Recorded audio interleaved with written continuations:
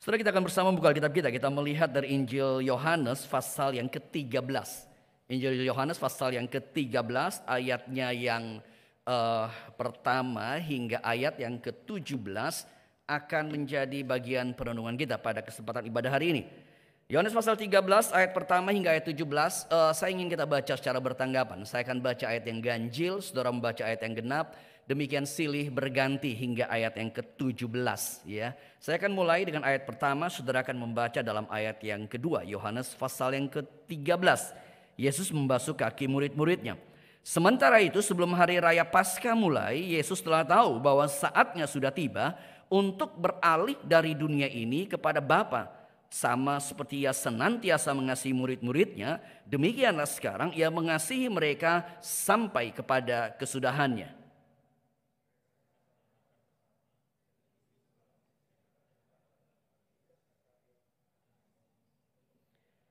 Yesus tahu bahwa Bapanya telah menyerahkan segala sesuatu kepadanya dan bahwa ia datang dari Allah dan kembali kepada Allah.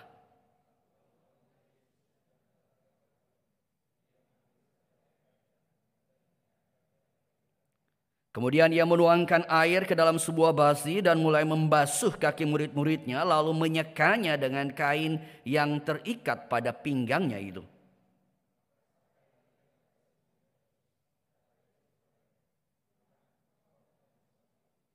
Jawab Yesus kepadanya, apa yang kuperbuat engkau tidak tahu sekarang, tapi engkau akan mengertinya kelak.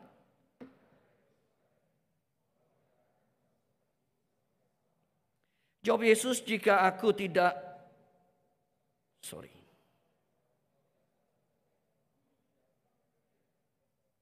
Kata Simon Petrus kepadanya, Tuhan, jangan hanya kakiku saja, tetapi juga tangan dan kepalaku.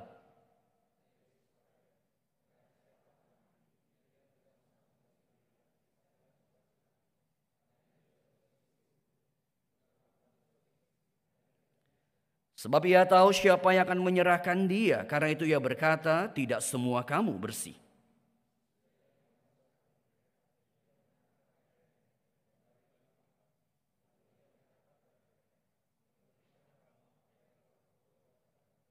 Kamu menyebut aku guru dan Tuhan, dan katamu itu tepat, sebab memang akulah guru dan Tuhan.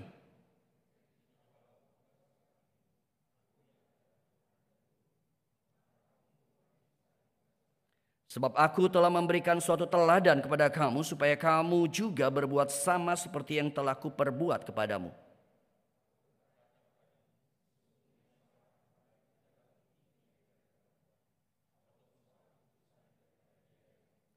Jikalau kamu tahu semua ini, maka berbahagialah kamu jika kamu melakukannya. Saudara, kisah yang tercatat dalam Yohanes pasal 13 adalah satu kisah yang kerap kali di dalam masa-masa Paskah. Ya, kita saat ini berada dalam masa Lent, masa Prapaskah. Hari ini adalah minggu pertama daripada masa Lent, masa Prapaskah tersebut. Saudara, kisah daripada Yohanes pasal 13 di dalam rangkaian daripada kisah Paskah menjadi satu kisah yang kerap kali menjadi sorotan sepanjang zaman.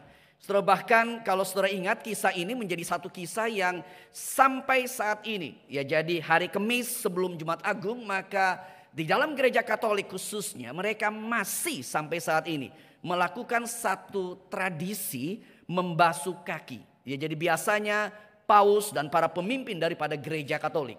Saudara, sayangnya memang kita dalam gereja Protestan kita tidak melakukan tradisi seperti ini.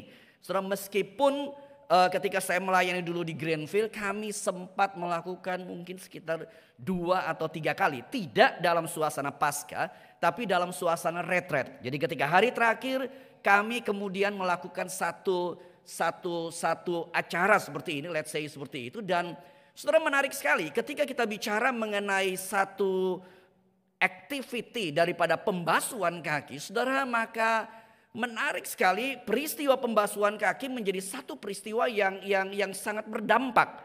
Saudara, tadi Pendeta Diko sempat katakan ketika bicara mengenai dia sampaikan di dalam kebaktian journey tadi pagi. Saudara, ketika pengakuan dosa maka WL mengajak berlutut. Saudara, menarik sekali. Berdoa itu kan bisa berdiri, bisa duduk, berlutut. Tapi suka tidak suka ketika kita berlutut, maka postur kita itu akan membentuk sikap kita, membentuk attitude hati kita, sehingga postur itu ternyata impactful, berdampak begitu. Nah saudara sama, ketika berbicara mengenai pembasuhan kaki, memang kita tidak memperdebatkan lah ini apaan sih activity tersebut. Ini kan cuma sebuah formalitas.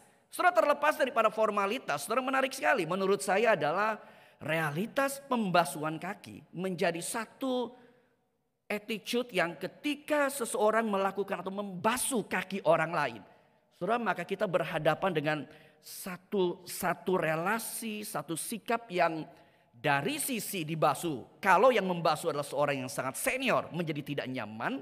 Dari orang yang membasuh, maka waduh, gila bener gua membasuh kaki kamu. Saudara, dan ketika kami di Greenfield beberapa tahun lalu, yang kami lakukan di akhir daripada retret, maka para hamba Tuhan, mulai dari gembala, mulai hamba Tuhan, dan beberapa tua-tua membasuh kaki jemaat. Ya, membasuh kaki jemaat. Saudara, maka di situ kita mendapati satu momen yang sangat-sangat menarik. Saudara, tentu saja catatan daripada Yohanes 13 tidak sekedar menjadi satu catatan yang kemudian bersifat sebuah tradisi atau sebuah activity yang kemudian dilakukan. Tetapi tentu saja di balik daripada seluruh peristiwa daripada Yohanes 13 ada makna yang jauh lebih dalam daripada segala activity seperti ini.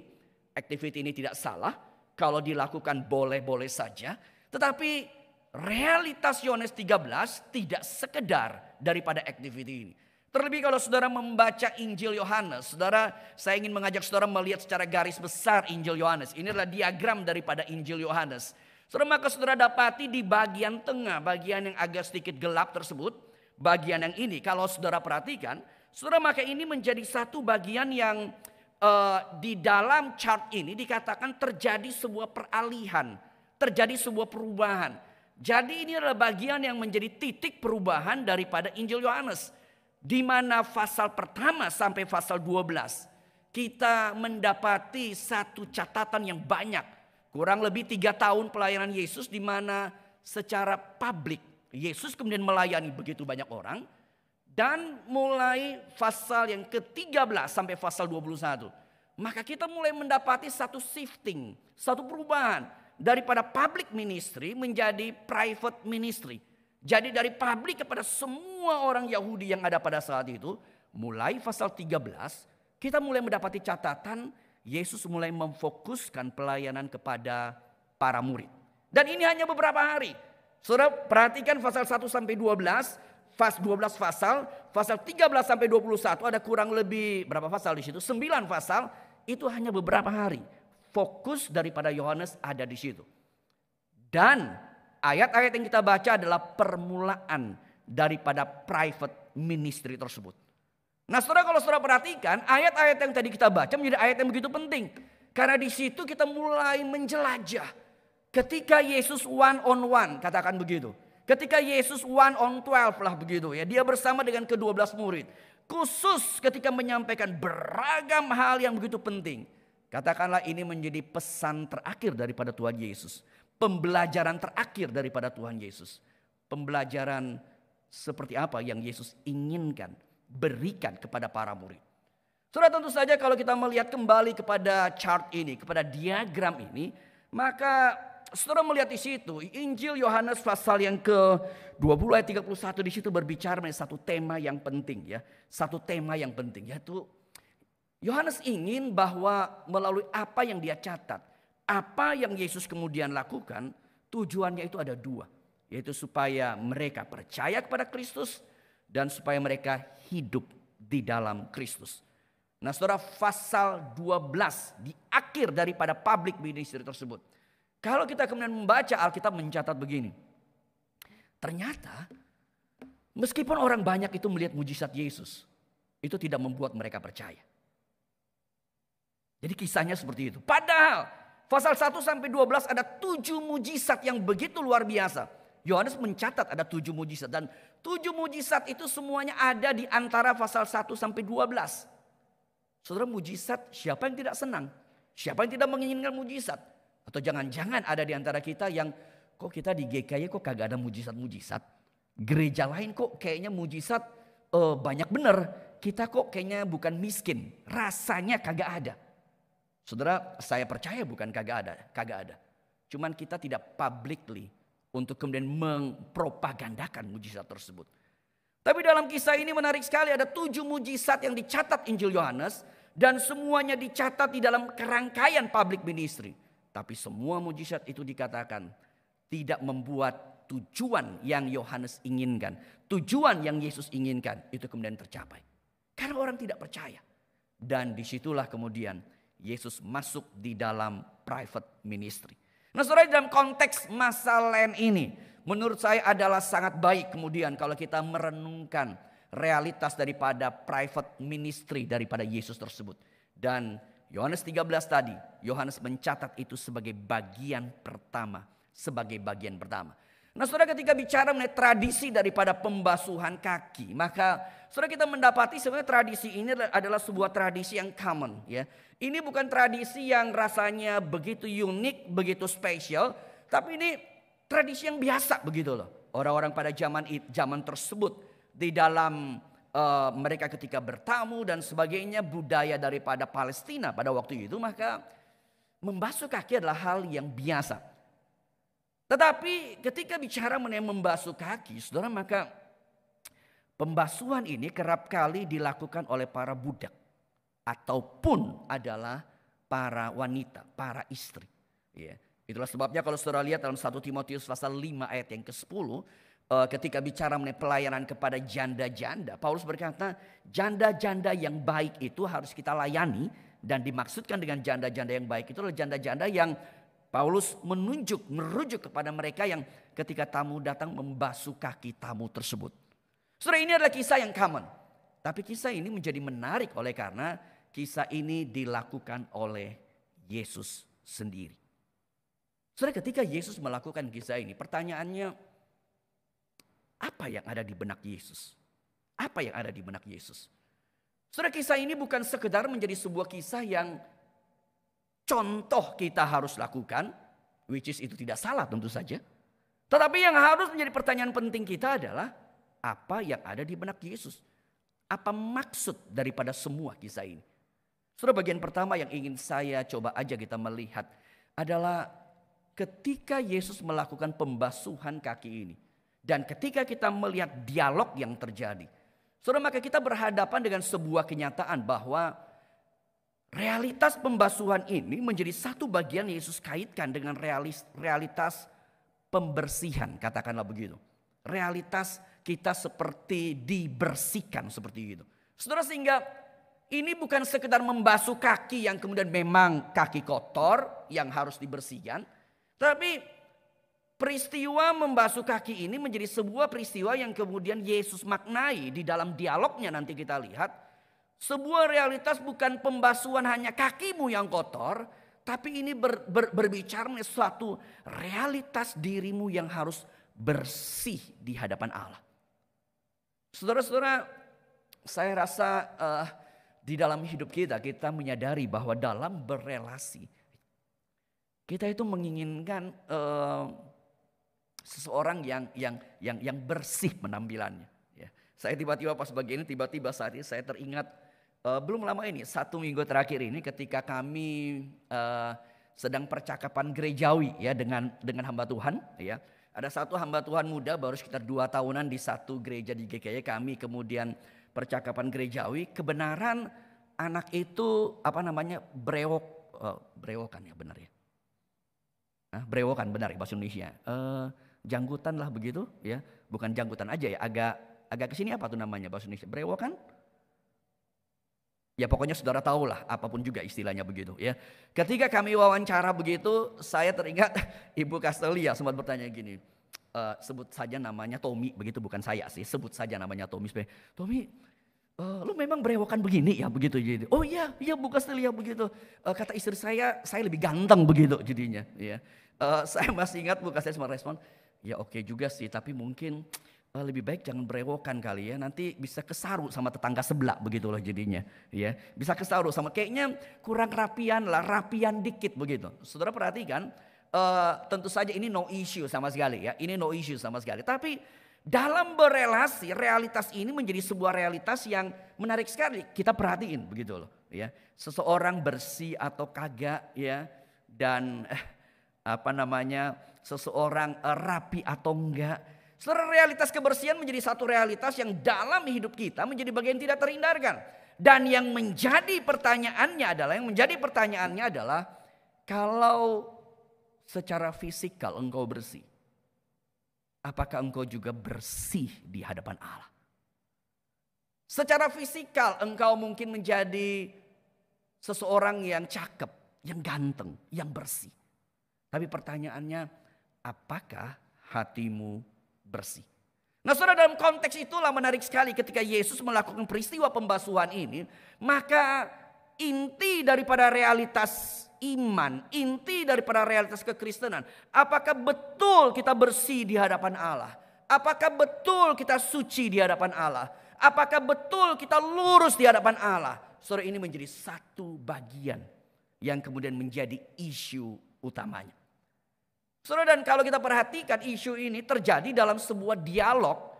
Yang pertama di sini adalah dialog berkaitan dengan kisah daripada Petrus. Saudara, ketika Yesus mau kemudian membasuh kaki tersebut, awalnya Petrus menolak, dan Yesus kemudian berkata seperti ini, "Jikalau aku tidak membasuh engkau, engkau tidak akan mendapat bagian di dalam aku." Saudara, jelas sekali dalam kalimat ini Yesus sedang bicara mengenai realitas bagian daripada keselamatan, bagian daripada bersih secara spiritual tersebut. Saudara, cuman sayangnya adalah kalau kita melihat dalam dialog selanjutnya, ternyata Petrus itu tidak terlalu menyadari hal tersebut. Petrus tidak terlalu memahami hal tersebut. Sehingga Petrus kemudian berbicara, "Oh, kalau gitu jangan hanya kaki saja tetapi kemudian tubuhku sekalipun." Lalu Yesus kemudian berkata, "Ada bagian kamu yang sudah bersih, ya sudah cukup ya. Gak perlu bersih lagi begitu. Ya hanya kaki saja begitu. Ya, tetapi di dalam bagian ini maka kita mendapati bahwa Yesus mengkaitkan peristiwa pembasuhan dengan peristiwa realitas kita bersih di hadapan Allah. Kita bersih di hadapan Allah. Saudara, tapi kisah ini menjadi kisah menarik karena Yohanes 13 bukan hanya kisah Petrus. Menjadi kisah yang kemudian kita dapati ada kisah Yudas di situ. Ada kisah Yudas di situ. Jadi kalau saudara kemudian melihat, maka Yohanes itu memberikan catatan bahwa Yesus sudah tahu Yudas akan menjual dia, ya. Yesus sudah tahu Yudas akan mengkhianati dia. Sehingga Yesus kemudian berkata, Yohanes berkata, sebab ia tahu siapa yang akan menyerahkan dia. Karena itu ia berkata, tidak semua kamu bersih. Saudara perhatikan, realitas bersih ada di dalam dialog ini. Pertanyaan saya, pembasuhan kaki yang Yesus lakukan, kaki Yudas dibasuh juga enggak? Kaki Yudas dibasuh juga enggak? Saudara, menarik sekali. Kaki Yudas juga dibasuh. Kaki Yudas juga dibasuh. Ya. Saudara, dan kalau kemudian kita mempelajari kisah Yohanes 13 lebih lanjut, maka ternyata kisah pembasuhan ini ada dalam tension kisah Petrus dan kisah Yudas. Saudara, kita membaca perikop tadi kisah Yohanes 13 ayat 1 sampai 17. Kalau saudara perhatikan kisah ini selanjutnya, saudara kemudian mendapati begini. Yesus ya di dalam ayat 21 sampai 30 memperingati Yudas. Tapi Yesus dalam ayat 36 masih dalam perikop yang sama memperingati Petrus. Jadi rasanya kisah ini menjadi kisah yang berkelanjutan antara kisah Petrus dan kisah Yudas. Saudara, sebenarnya apa yang mau disampaikan dari kisah seperti ini? Apa yang kemudian menjadi bagian yang betul di sini bicara mengenai realitas pembasuhan, tapi ketika saya merenungi bagian ini saya mendapati kisah pembasuhan ini adalah kisah yang dikemas dalam dua story. Story daripada Petrus, story daripada Yudas. Saudara, dan boleh saya katakan story Petrus dan story Yudas adalah story daripada kegagalan mengikuti Yesus. Kegagalan untuk menjadi murid Kristus. Kegagalan untuk menjadi murid yang benar di hadapan Dia. Baik Petrus, baik Yudas, dua-dua adalah story kegagalan. Saudara, dan saya kemudian mendapati ketika bicara story kegagalan, saudara, inilah yang menjadi bagian hidup kita dalam perjalanan mengikuti Yesus. Perjalanan mengikuti Yesus, saudara, jangan saudara berpikir bahwa semakin mengikuti Yesus, bahwa dengan sendirinya story itu hanya menjadi sebuah story yang keberhasilan, kesuksesan, rohani yang luar biasa dan sebagainya. Saudara, menarik sekali ketika bicara berjalan mengikuti Yesus. Maka realitas jatuh bangun menjadi bagian yang tidak terhindarkan. Realitas jatuh bangun menjadi bagian yang bahkan, sorry harus saya katakan, banyak pemimpin gereja juga jatuh di situ. Tapi apa yang membedakan kisah Yudas dan kisah Petrus? Saudara, saya percaya yang menjadi perbedaan penting di sini adalah kisah ini bukan sekedar bicara mengenai kisah kegagalan, tapi bicara mengenai kisah pertobatan. Dan itulah di dalam masa Lent menjadi masa di mana kita terus-menerus mengakui dosa. Kita mengingat kembali, mengintrospeksi lagi akan realitas dosa kita. Saudara, yang membedakan Petrus dan Yudas adalah kita kemudian mendapati bahwa Yudas at the end, dia tidak sungguh-sungguh bertobat dan kembali kepada Yesus.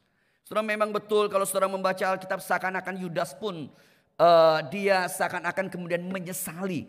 Ya, tetapi sayangnya penyesalan dia hanya menjadi sebuah penyesalan yang hanya berfokus kepada dirinya dan ending dengan menggantung diri.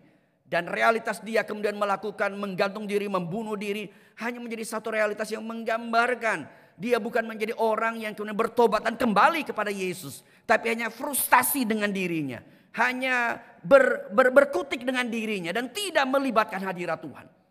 Saudara, disinilah kita melihat kegagalan antara Petrus dan Yudas menjadi kegagalan yang berbeda. Saudara, kegagalan Yudas adalah satu kegagalan yang hanya dia bawa menjadi bagian daripada dirinya. Satu kegagalan yang hanya menjadi dia bawa melihat frustasi dirinya. Tapi dia tidak melihat ada hadirat Allah yang selalu mengulurkan tangan. Ada hadirat Allah yang selalu membawa kita, mendorong kita untuk kembali growing. Untuk bertobat, untuk berubah. Saudara, dan berbeda di sini dengan kisah daripada Petrus. Saudara, sehingga ketika kita memahami realitas daripada Yesus membasuh kaki di dalam konteks Petrus dan Yudas. Saudara, maka kisah ini mau menjadi sebuah kisah yang mengingatkan kepada kita. Di masa-masa lain ini menjadi masa di mana saudara dan saya harus bertobat dan kembali. Ini adalah menjadi satu masa di mana kita harus bertobat dan kembali. Dan kalau saudara perhatikan di antara kisah Yesus memperingati Yudas dan kisah Yesus memperingati Petrus. Di situ Yesus memberikan satu hukum yang baru, perintah yang baru, yaitu saling mengasihi dalam sebuah komunitas. Saudara,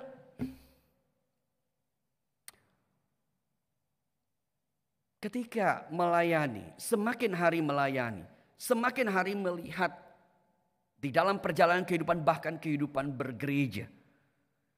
Saudara, saya tidak tahu apakah benar saudara mendapati gereja itu adalah menjadi sebuah tempat untuk kita betul-betul growing ketika kita jatuh. Atau jangan-jangan gereja itu hanya menjadi sebuah tempat di mana kita melihat dengan mata yang begitu tajam. Kita menunjuk dengan begitu luar biasa segala kelemahan-kelemahan yang ada. Saudara, saya tidak tahu. Saya tidak tahu seperti itu. Saudara, karena apa? Semakin hari di dalam perjalanan kehidupan gerejawi, saudara, saya semakin mendapati begitu banyak kekecewaan yang ada dalam diri kita. Dan kekecewaan itu beralasan karena ada beragam hal yang membuat kita kecewa. Ada beragam hal yang membuat kita kemudian merasa, kenapa lu buat seperti ini? Apalagi katakanlah engkau seorang hamba Tuhan. Apalagi katakanlah engkau seorang pemimpin, seorang majelis. Saudara, tetapi di dalam realitas-realitas kejatuhan seperti itu, tempat gereja seharusnya menjadi tempat di mana pembasuhan kaki dilakukan kembali. Baik Yudas, baik Petrus, mereka mendapat tempat. Baik Yudas, baik Petrus, mereka dibasuh oleh Yesus.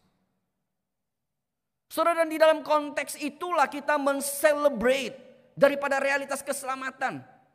Realitas keselamatan bukan menjadi sebuah realitas di mana kita begitu kotor, lalu kemudian kita akan bersih total. Tidak. Status kita sudah bersih di hadapan Allah, tapi proses yang namanya pengudusan tidak ada habis-habisnya. Saudara, realitas keselamatan adalah berkaitan dengan sebuah realitas di mana satu kerinduan untuk pertobatan, satu kerinduan untuk berubah, satu kerinduan untuk hidup semakin berkenan, hidup semakin kudus, terus menerus ada. Saudara, realitas keselamatan atau realitas gereja bukan menjadi sebuah tempat di mana lalu kita hidup akan menjadi begitu suci luar biasa, begitu kudus luar biasa. Tidak. Saudara, dan itu yang terjadi. Saudara, kadangkala saya berpikir ya, ketika Yesus melakukan discipleship dengan para muridnya, saudara, maka Yesus melakukan itu bukan bi-weekly atau seminggu sekali. Tapi Yesus lakukan itu 24 hours daily 3.5 years. Dan ini gurunya Yesus sendiri. Ini gurunya Yesus sendiri. Tapi menarik sekali, 3,5 tahun begitu intens. Setiap hari, 24 jam. At the end hasilnya seperti apa? Hasilnya ada Yudas seperti Petrus. Bahkan hasilnya para murid-murid meninggalkan Yesus di kayu salib. Saudara, apakah dengan seperti ini lalu kemudian kita berkata Yesus gagal di dalam melakukan discipleship terhadap para muridnya? Saudara, itulah sebabnya saya harus mau berkata kepada setiap saudara, setiap kita yang melakukan discipleship dalam gereja ini. Di dalam setiap gereja. Saudara, ketika bicara menjadi murid, ini perjalanan yang panjang. Ini long journey. Dan di dalam journey itu menjadi journey of love. Ketika ada orang seperti Yudas, ada orang seperti Petrus, Yesus kemudian membasuh kaki mereka. Dan itu kemudian yang harus terjadi. Saudara, ini adalah bagian pertama. Bagian yang saya ingin kemudian kita melihat ketika bicara mengenai realitas pembasuhan daripada kaki Yesus. Pembasuhan ini ada dalam konteks Yudas dan Petrus. Dan di dalam konteks itulah gereja ada. Dalam konteks itulah pemuritan terjadi. Artinya pemuritan akan berjumpa dengan kegagalan. Gereja akan berjumpa dengan kegagalan. Tetapi di dalam kegagalan itu pertobatan harus terjadi. Di dalam kegagalan itu perintah yang baru, kasih harus dilakukan.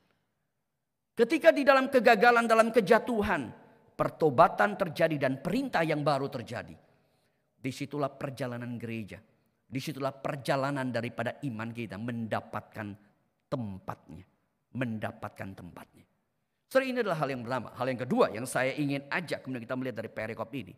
Saudara, perikop ini juga suka tidak suka berbicara mengenai realitas bahwa pembasuhan itu menjadi satu kerangka. Yesus kemudian setelah selesai membasuh kaki murid-muridnya, Yesus kemudian memberikan satu pelajaran di mana Yesus berkata, aku memberikan satu teladan kepada kamu. Bagaimana engkau seharusnya melayani. Saudara, teladan daripada pelayanan Yesus ini kalau kita melihat, saudara suka tidak suka bahwa tantangan pelayanan ya, tantangan kita melayani menjadi tantangan yang tidak mudah begitu. Kita berhadapan dengan beragam kesulitan di dalam pelayanan ini. Saudara, kita hidup di dunia aja udah susah begitu ya. Ketika kita datang ke gereja, ketika kita melayani di gereja, maka saudara, kalau saudara mungkin melayani hanya bagian kulit luar mungkin akan oke. Tapi saudara semakin melayani di dalam ya. Kata orang kalau semakin kemudian masuk ke dapur itu semakin tahu kotoran di dapur seperti itu. Saudara, maka sangat mungkin kita akan mulai frustasi. Kita mulai kecewa. Saudara, dan kalau mau berbicara mengenai kecewa, saudara silakan cari di gereja manapun. Apakah ada gereja yang tidak bisa kecewa? Saudara mungkin tidak puas dengan ini, tidak puas dengan itu. Saudara, nggak akan ada. Nggak akan ada. Kekecewaan menjadi bagian daripada perjalanan pelayanan. Dan Jangan saudara punya ekspektasi bahwa realitas pelayanan itu menjadi sebuah realitas yang rasanya akan oke semuanya. Oh tidak. Karena Yesus sendiri di dalam realitas peristiwa pembasuhan kaki Yesus kemudian juga berkata, dia menyadari dengan jelas penderitaan yang akan dia jalani di dalam hari-hari ke depan tersebut. Dia tahu itu. Dia tahu itu. Bahkan lebih daripada itu. Kisah pelayanan Yesus menjadi sebuah kisah di mana bukan saja kesulitan penderitaan, tapi juga pengkhianatan. Karena dia tahu dengan jelas siapa itu Yudas. Tapi dia tetap membasuh kaki Yudas. Saudara, gambar yang ada di situ, saudara, saya itu tidak habis pikir ya, ketika Yudas kemudian membawa pasukan untuk menangkap Yesus, dan tindakan yang Yudas lakukan adalah dengan mencium Yesus. Saudara, ketika seseorang merangkul seseorang, ketika seseorang mencium seseorang, maka saudara, ini adalah sebuah tanda intimasi, tanda kedekatan. Saudara, tapi menarik sekali, ciuman itu menjadi ciuman pengkhianatan. Ciuman itu menjadi tanda pengkhianatan. Saudara, saya tidak habis pikir kenapa Yudas itu tidak memilih cara yang lain. Kalau misalnya saya mungkin berkata, ya pokoknya saya agak nempel tuh orang, lu udah lihatlah kira-kira orang itulah begitu. Ya, kalau saya nempel tambah dekat, oke lah itu orang itu. Lu lihatlah cara mata saya melihat orang itu, pokoknya sudahlah orang itu. Tapi yang Yudas pilih adalah mencium Yesus. Saudara, dan apakah ada pengkhianatan yang lebih sadis dalam tanda petik dari yang dilakukan oleh Yudas? Saudara, rasanya tidak. Kurang apa Yesus? Kurang apa dia melayani Yudas? 3,5 tahun. Dan kalau saudara perhatikan, ketika Yohanes menulis bagian ini, Yohanes, mereka dan para murid baru ngeh Yudas itu at the end-nya. Berarti 3,5 tahun pelayanan Yesus, mereka nggak sama sekali tahu kalau Yudas ini adalah figur yang akan mengkhianati Yesus. Bahkan kalau saudara perhatikan di dalam kisah-kisah yang lain dalam kitab Injil, ketika Yesus bicara ada seorang yang akan menjual dia, para murid itu bertanya satu sama lain. Siapa? Artinya Yesus mengasihi Yudas sama persis dengan mengasihi para murid. Yesus tahu Yudas akan menjual dia. Yesus tahu Yudas akan menjual dia. Tapi Yesus mengasihi sama persis. Saudara, di sini kita melihat berkaitan dengan undangan, berkaitan dengan panggilan pelayanan. Maka pelayanan kita adalah satu pelayanan yang kalau kita mengalami kasih Tuhan, maka kasih Tuhan itulah kasih yang membuat kita kemudian melayani dengan, ini bukan karena saya interest dengan orang itu, bukan karena saya suka dengan orang itu, bukan karena orang ini kayaknya orang yang oke begitu, orang yang smart begitu, atau orang ini tipe orang yang bagaimana seperti itu, tidak. Tapi kasih bukan karena ada sesuatu dari orang itu yang menjadi alasan untuk mengasihi. Tapi kasih yang membuat saya melayani orang itu, siapapun dia, saya akan melayani dia. Saudara, inilah Yesus yang Yesus ingin sampaikan pada setiap kita. Ketika bicara keberadaan gereja, ketika berbicara mengenai setiap kita, maka setiap kita dipanggil melayani dengan pribadi-pribadi yang bernama Yudas ini. Dan apapun itu kita harus layan. Apapun itu kita harus layan.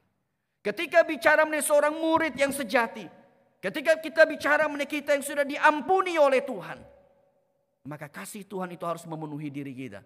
Sehingga realitas seperti ini menjadi bagian yang kemudian meskipun sulit kita harus kemudian jalan. Saudara, harus saya katakan memang ini menjadi bagian yang sangat tidak mudah. Harus saya katakan ini menjadi bagian yang kadang-kala bukan kita gak mau, tapi ngeliat dia saja kita sudah emosional. Ngeliat dia saja kita udah gak suka begitu loh jadinya. Saudara, saya tahu secara manusia kadang-kala kita tidak bisa menghindari kenyataan itu. Tetapi at least saudara, ini adalah yang Tuhan inginkan. Dan maukah setidaknya di dalam masa prapaskah ini, bukan saja menjadi masa kita melihat dosa-dosa kita, Bukan sekedar menjadi masa di mana kita minta pengampunan Tuhan atas dosa kita. Supaya kita hidup lebih benar. Tapi menjadi masa di mana kita juga mau mengasihi orang yang begitu sulit. Setidaknya menjadi di dalam masa prapaskah. Kalau kita belum bisa membasuh kaki orang yang katakanlah mengkhianati kita. Masa prapaskah menjadi masa di mana kita belajar. Mungkin sepanjang ini masih sekitar 36 hari ke depan. Ya. Karena Rabu kemarin menjadi hari pertama dalam masa prapaskah 40 hari tersebut. Masih 36 hari ke depan menjadi hari di mana mungkin saudara harus belajar mendoakan orang itu dengan sungguh. Setiap hari. Ambil waktu mendoakan dia. Ambil waktu mendoakan dia.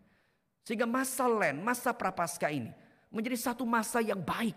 Menjadi satu masa yang fruitful. Menjadi masa di mana kita growing, kita bertumbuh. Menjadi masa di mana kita berjalan untuk kemudian mungkin belum bisa membasuh kaki dia. Tapi kita akan mendoakan dia. Kita akan mendoakan dia. Dan saudara, di dalam realitas panggilan pelayanan ini kemudian kita juga melihat. Maka sebenarnya melalui peristiwa ini Yesus ingin menekankan kepada setiap kita. Bahwa inilah perjalanan kita belajar untuk mengasihi. Ini perjalanan kita belajar untuk mengasihi. Inilah perintah baru yang Tuhan inginkan. Dan saudara, itulah sebabnya kalau kemudian kita melihat kemudian saudara, kisah ini kemudian Yesus ada, sebenarnya kisah ini ada dalam satu konteks ya. Jadi kalau saudara perhatikan Yesus membasuh kaki Yesus ini, kaki para murid ini, peristiwa sebelumnya itu adalah peristiwa para murid sedang mempeributkan siapa yang menjadi terbesar. Jadi kalau kita coba membandingkan dengan Injil Sinoptik, memang Yohanes tidak ada catatan seperti itu. Tapi kalau kita perhatikan dalam Injil Sinoptik, maka peristiwa malam tersebut di dalam malam terakhir Yesus, peristiwa kemudian Yesus membasuh kaki para murid itu, peristiwa sebelumnya adalah para murid sedang mempeributkan siapa yang terbesar. Saudara, bukankah setiap kita ingin menjadi orang-orang yang terbesar? Orang-orang paling diakui. Saudara, jangankan bicara mengenai saudara, bicara mengenai kami hamba Tuhan. Kita juga ingin diakui orang. Kita juga ingin memiliki tempat yang besar. Kita juga ingin memiliki tempat yang terhormat. Saudara, di tengah-tengah kondisi seperti itu, manusia, para murid yang sudah dimuridkan begitu rupa, berlomba-lomba ingin menjadi nomor satu. Maka Yesus membasuh dan Yesus kemudian berkata, kalau aku guru dan Tuhanmu membasuh engkau, maka engkau harus lebih daripada itu. Dan kalau saudara perhatikan, Yesus itu memainkan kata guru dan Tuhan. Engkau menyebut aku guru dan Tuhan, aku berkata kepada engkau, aku adalah Tuhan dan gurumu. Kalau para murid menyebut guru duluan baru Tuhan, Yesus membalikan, aku Tuhan dan gurumu. Kalau aku Tuhan dan gurumu membasuh kakimu, masakan engkau tidak membasuh kaki satu sama lain? Saudara, jujur ketika memperhatikan poin ini, saya teringat ada beberapa jemaat yang di dalam perjalanan pelayanan saya itu merasa, aduh Tuhan, di momen itu saya tuh bertobat ya. Satu peristiwa yang saya ingat adalah ketika waktu itu kami pergi mission trip. Kami ada di daerah Kalimantan pada waktu itu, di pos kami masih ada di base camp waktu itu, di pos PPMT daripada GKI Grandfield, kami dengan satu tim. Nah, saudara, itu kan memang toiletnya itu kan memang ya toilet gabung lah begitu ceritanya. Lalu pas saya mau pergi ke toilet begitu, cilakanya ada seorang baru menggunakan toilet tersebut dan itu tuh nggak bersih benar ya, bukan saja nggak bersih benar. Ketika saya masuk ya, ada seorang menggunakan dan kemudian seperti itu, saya langsung merespon, gila ini siapa nih yang gunain toilet seperti ini begitu. Itu respon normal saya begitu. Saya cukup kaget ya. Ada seorang dia juga majelis pada waktu itu di Greenfield. Dia langsung ya karena itu kan tempatnya nggak jauh lah, itu kan di dalam satu rumah lah begitu ya, di dalam satu rumah lah begitu. Dia langsung lari berkata, Mana tuh Pak Tommy, mana tuh Pak Tommy? Saya suka membersihkan apapun juga begitu loh. Dan dia masuk ke toilet itu, dia bersihkan toilet itu. Saudara, ketika dia masuk ke toilet itu dan membersihkan toilet, saya cuma berpikir satu hal. Tuhan, mengapa saya lihat toilet itu, saya teriak. Dan saya tidak bersihin begitu. Kenapa majelis itu yang bersihin? Kenapa majelis itu yang bersihin? Saudara, terlepas ya, nggak salah juga sih kalau pas saudara pas ke toilet, saudara keluar nggak bersih ya. Ya memang itu bukan tugas saya, tugas saudara itu bukan tanggung jawab saudara. Tapi saya pribadi cuma berpikir begini, iya ya. Mestinya yang harus saya lakukan adalah saya harus belajar untuk tetap di dalam semua hal saya menjadi penata layan yang benar. Saudara, siapa yang ingin urusan tersebut? Tapi nanti kalau pas kebagian misalnya mau gunting pita ya, kita mesti mau yang di tengah begitu loh jadinya. Kita mau nomor 1, urusan bersihin toilet enggak. Saudara, saya teringat lagi satu peristiwa dulu ketika saya masih melayani di gereja Reform. Saudara, ketika saya melayani di Pondok Indah ya, saudara tahu Pondok Indah daerah yang bagus ya di Jakarta ya, sehingga jemaat di sana juga indah-indah lah rata-rata begitu ya, karena tinggal daerah Pondok Indah begitu. Saudara, dan saya masih ingat ada satu jemaat yang tinggal dekat gereja ya. Dia itu sengaja memegang kunci gereja. Semua jemaat belum datang, dia bagian buka untuk rapiin semua. Padahal ini di dalam bisnis yang dia lakukan, dia adalah seorang bos ya. Tapi dia cuma menyadari ketika dia gereja, dia mau menjadi seorang hamba. Dia tidak pikirkan dia seorang bos. Saudara, itulah sebabnya saya selalu berkata, dulu ketika di Greenfield, bahkan ketika saya di Kelapa Gading, saya juga kerap kali berkata, ketika saudara datang ke gereja, ingat, enggak ada istilah engkau seorang CEO, tidak ada istilah engkau seorang owner, tidak ada istilah engkau seorang karyawan. Ketika kita datang ke gereja, maka semua kita adalah hamba. Tetapi di dalam kisah ini adalah kisah yang mau mengingatkan. Kita punya tendensi untuk menjadi seorang tuan. Kita punya tendensi seperti para murid menjadi seorang yang terbesar. Dan Yesus melakukan semuanya ini untuk mengingatkan. Kalau aku sendiri yang Tuhan menjadi hamba, membasuh kakimu. Apa sih yang kau lakukan? Apa sih yang kau lakukan? Saudara, sehingga saya berharap kisah ini menjadi satu kisah yang baik dalam masa Prapaskah ini. Juga kembali membentuk spirit pelayanan kita. Ketika engkau ada di gereja ini, dengan semangat apa, dengan spirit apa engkau melayani? Baik engkau seorang hamba Tuhan, baik engkau seorang ketua majelis, seorang senior di gereja ini, atau seorang jemaat mula-mula di gereja ini, siapapun itu. Saudara, kita siapa sih sebenarnya? Kita siapa sih sebenarnya?